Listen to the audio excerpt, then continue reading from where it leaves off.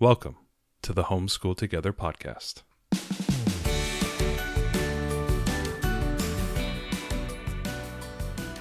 Where one working mom and a stay-at-home dad help you navigate the nuts and bolts of the growing and dynamic world of homeschooling. With a focus on early learners, like me. All the ins and outs of building and maintaining your homeschool life. Homeschool. Find out tips and tricks to make things like this easier. I'm reading. And ultimately, enjoy educating your kids. And what's that last thing? Have fun together. Did I do good, Daddy? Yeah, you did, sweetie. Good job. Hello and welcome to Homeschool Together. Thanks so much for joining us on this short bite edition. Today we're going to be talking about Some Swamp, brought to us by... Not Game Right. Not Game Right.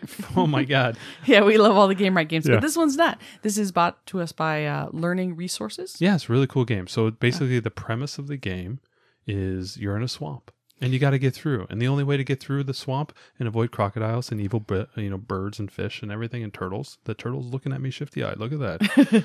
The only way to get through it, math. Right. Yeah, a little bit of addition and subtraction. It's a really great game. It's funny, we talked on last week's episode about like essential games. This is, I would say, is an essential kindergarten game. Like a kindergarten math, first grade. Yeah, math game, early math game. I don't know if we've encountered a game that does like just explicit addition and subtraction at this level. Right. Super 1 to 6, adding and subtracting.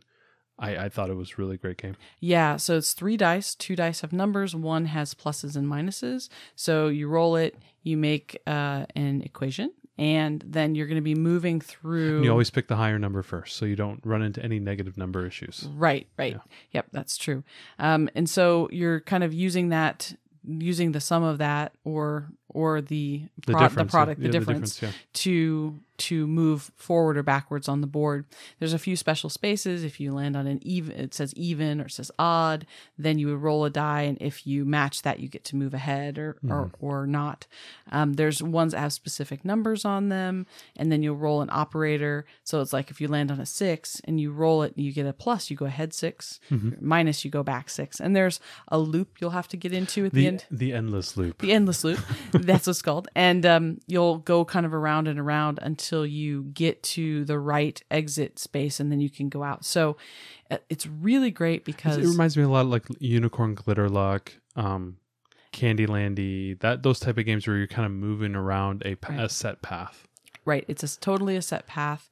But this one has got the addition and subtraction element, which is so great. Yeah. And it only goes up to 6, which I really appreciate, right? Yeah, you're not having anything that goes above 12. It's basically, for better or worse, stuff you can almost do with all your fingers. That's really nice. I made a little number line just to help our learner kind of move along. So she's just starting addition. She's just starting addition, just starting to do kind of number line visualization, that type of stuff. So if you have a learner who's just into this point, this is a great game for that. It was fun. They have these little characters that are... Yeah, the little bugs. There's like a dragonfly and a snail and a frog, and they're super cute. The one thing I would say, there's no decision making to be done in this game. There's no point where you get to decide to take the value or not take it.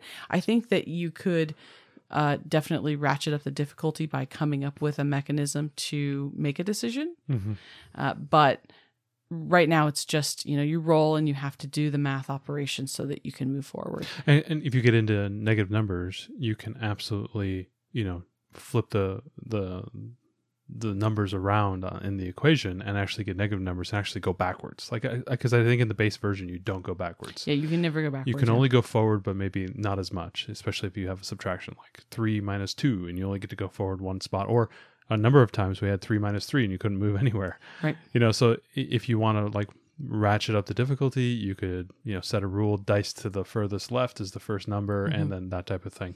So definitely you can have some tweaks there, especially if you have a little bit of an older learner, maybe 2nd, 3rd grade type of thing. So definitely a nice little wrinkle there that you can add in as well. But yeah, it did feel like you lose a little bit of the fun of the game because it is really just a bunch of equations, and I think the learner at our level might have kind of started to lose interest towards the end because it was really just her cranking through equations, and she lost connection with kind of the theme. So make sure you keep that in. You can do little tweaks, maybe have some fun with it. Maybe you have to do frog hops if you're... Yeah, this is definitely a game that's more on the educational side of the house than on the fun with totally hidden education. The education part's not hidden here. I did really like though that you get a plus minus die, because we were like, ooh, math manipulative. We can do all kinds of fun stuff with a plus minus die and make our own boards and different things. For the cost of this game, which was very low, I think it's like $12 or $13, really affordable.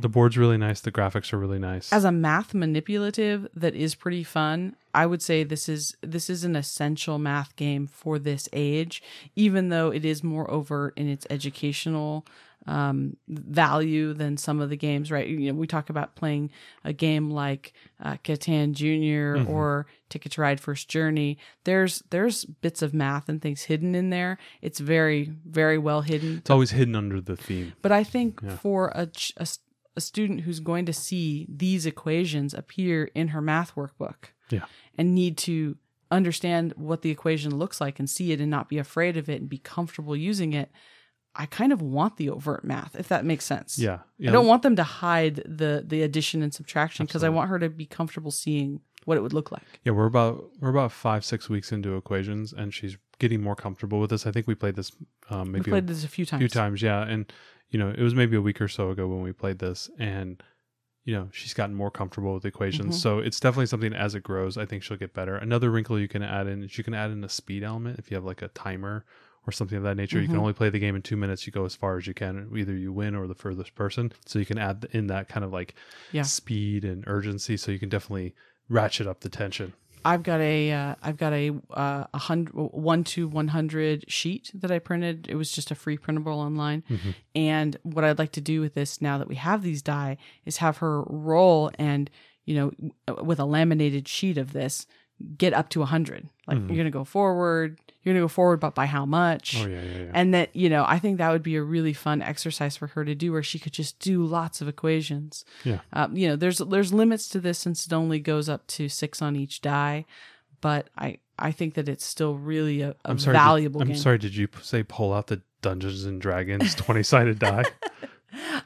I think it's really valuable. We can pull out our Mathery dice. All the people who are in the game school and co-op are like, Ariel, 20-sided die. We can solve this. Well, we have Mathery, and so we already have lots of options for that. So yeah, absolutely. Yeah, I think for this age and for where we're at, I think that this is going to get a lot of play value for the next couple of years.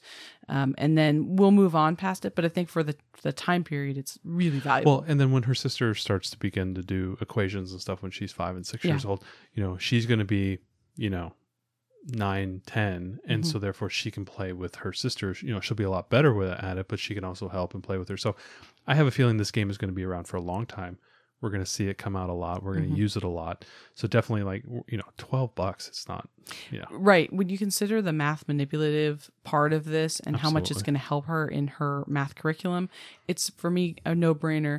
If you have a learner who's already really comfortable with this, you might want to check out, I think it used to be called Mole Rats in Space. It's now Space Escape, but it goes up to 10, I believe. It's the same concept, but it's just a different theme. So, but if you've got a young learner, I think that this is a really important get for the more educational side of our games. All games are educational, but this one's just a bit more in line with the curriculum, a bit more open about it. Yeah, overt. So go ahead and hop on down in the show notes. You'll see links to SumSwap, and we recommend you getting it.